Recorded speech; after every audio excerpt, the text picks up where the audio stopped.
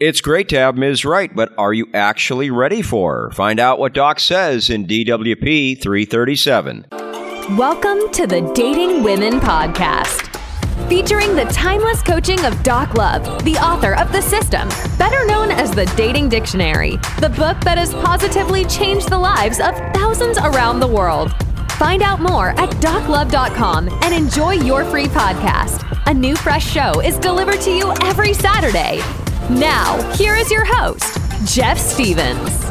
Relationships feature a lot of fun, but there's also a lot of responsibility. Are you ready to meet the obligations as real life creeps into the picture?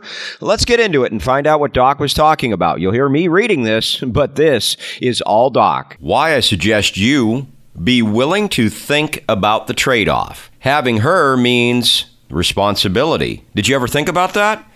It's nice in the beginning, you and her against the world. Then, Cousin Bernice is talking your ear off at the family picnic for the 8th year in a row. Her son is having a problem and he has to move he, his wife, and 2 small kids in. She wakes up cranky because she's got a cold and her boss yelled at her yesterday. You really want to go out with the boys this weekend, but you've hardly seen her, and it wouldn't be fair to take the whole weekend with them, even though they're going to be doing some cool stuff. I'm not trying to paint a negative picture, just a realistic one. Your dates will not represent the wholeness of your life. She has family obligations, people around her you may or may not get along with, responsibilities, and is not always going to look her best. The above paragraph applies to you as well from her perspective. It's so easy to get caught up in the I want Ms. Right line of thinking. And yes, in spite of everything that goes with it, the good of having someone special like her in your life outweighs the bad for most guys that find that keeper. Still, if you're single right now and don't have anyone, there are certain things you have that you don't think about.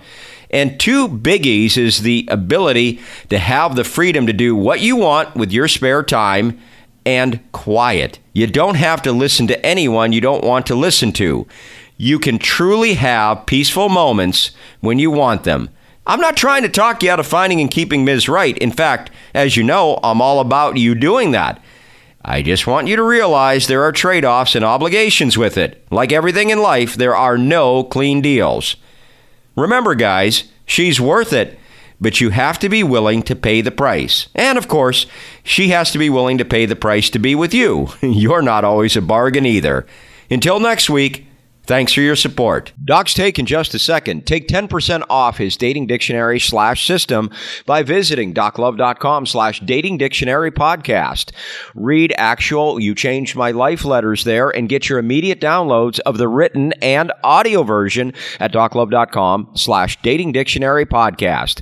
And don't forget about the 7-day dating course absolutely free at doclove.com/course. That's doclove.com/course. Now, here's Doc's take. Doc, it's great to have her, but going along with her is that she's not always going to feel well, as you're not always going to feel well. She's got friends that are going to irritate you, or family members, vice versa.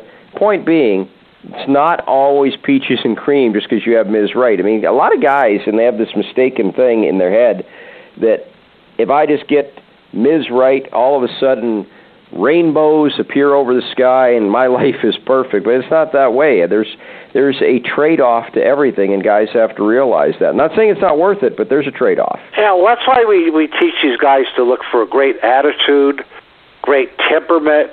She's not moody. She's not uptight. You know, she always has a nice smile on her face. She compliments you all the time.